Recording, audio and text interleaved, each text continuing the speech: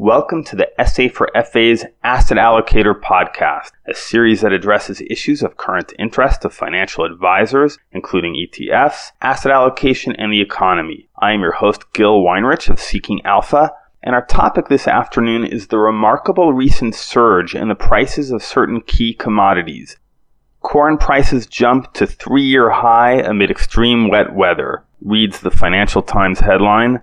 It's a wonder this story has not seen more coverage. It was quite foreseeable. Indeed, I published a podcast on this topic April 1st, and I didn't mean it as a Fool's Day prank. If you'll indulge me, I'll quote a bit of it now. A cyclone storm that has left at least 1 million acres of prime Midwestern farmland underwater has not particularly agitated traders. Live cattle futures pricing, the USDA prospective plantings report, and other data are essentially telling us there is not much to worry about. But if the National Oceanic and Atmospheric Administration is correct about above average rain over the next 2 months, then it's hard to see how farmers will be able to plant corn on time. End quote.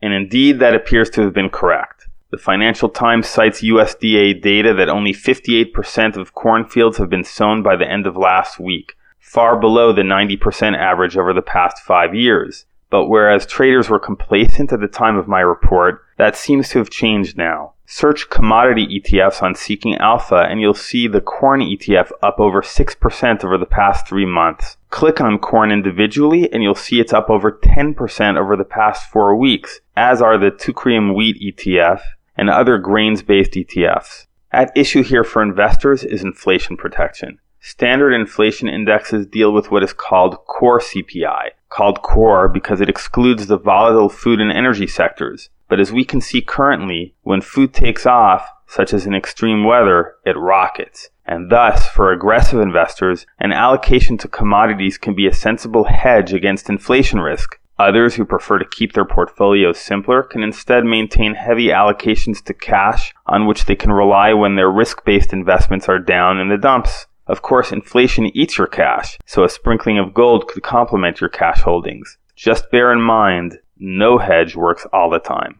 Thanks for listening. If you found this podcast useful, please leave a review on Apple or Google Podcasts so others can discover this series. Meanwhile, you can contact me at gil@seekingalpha.com if you have feedback or requests, and make sure to subscribe wherever you get podcasts.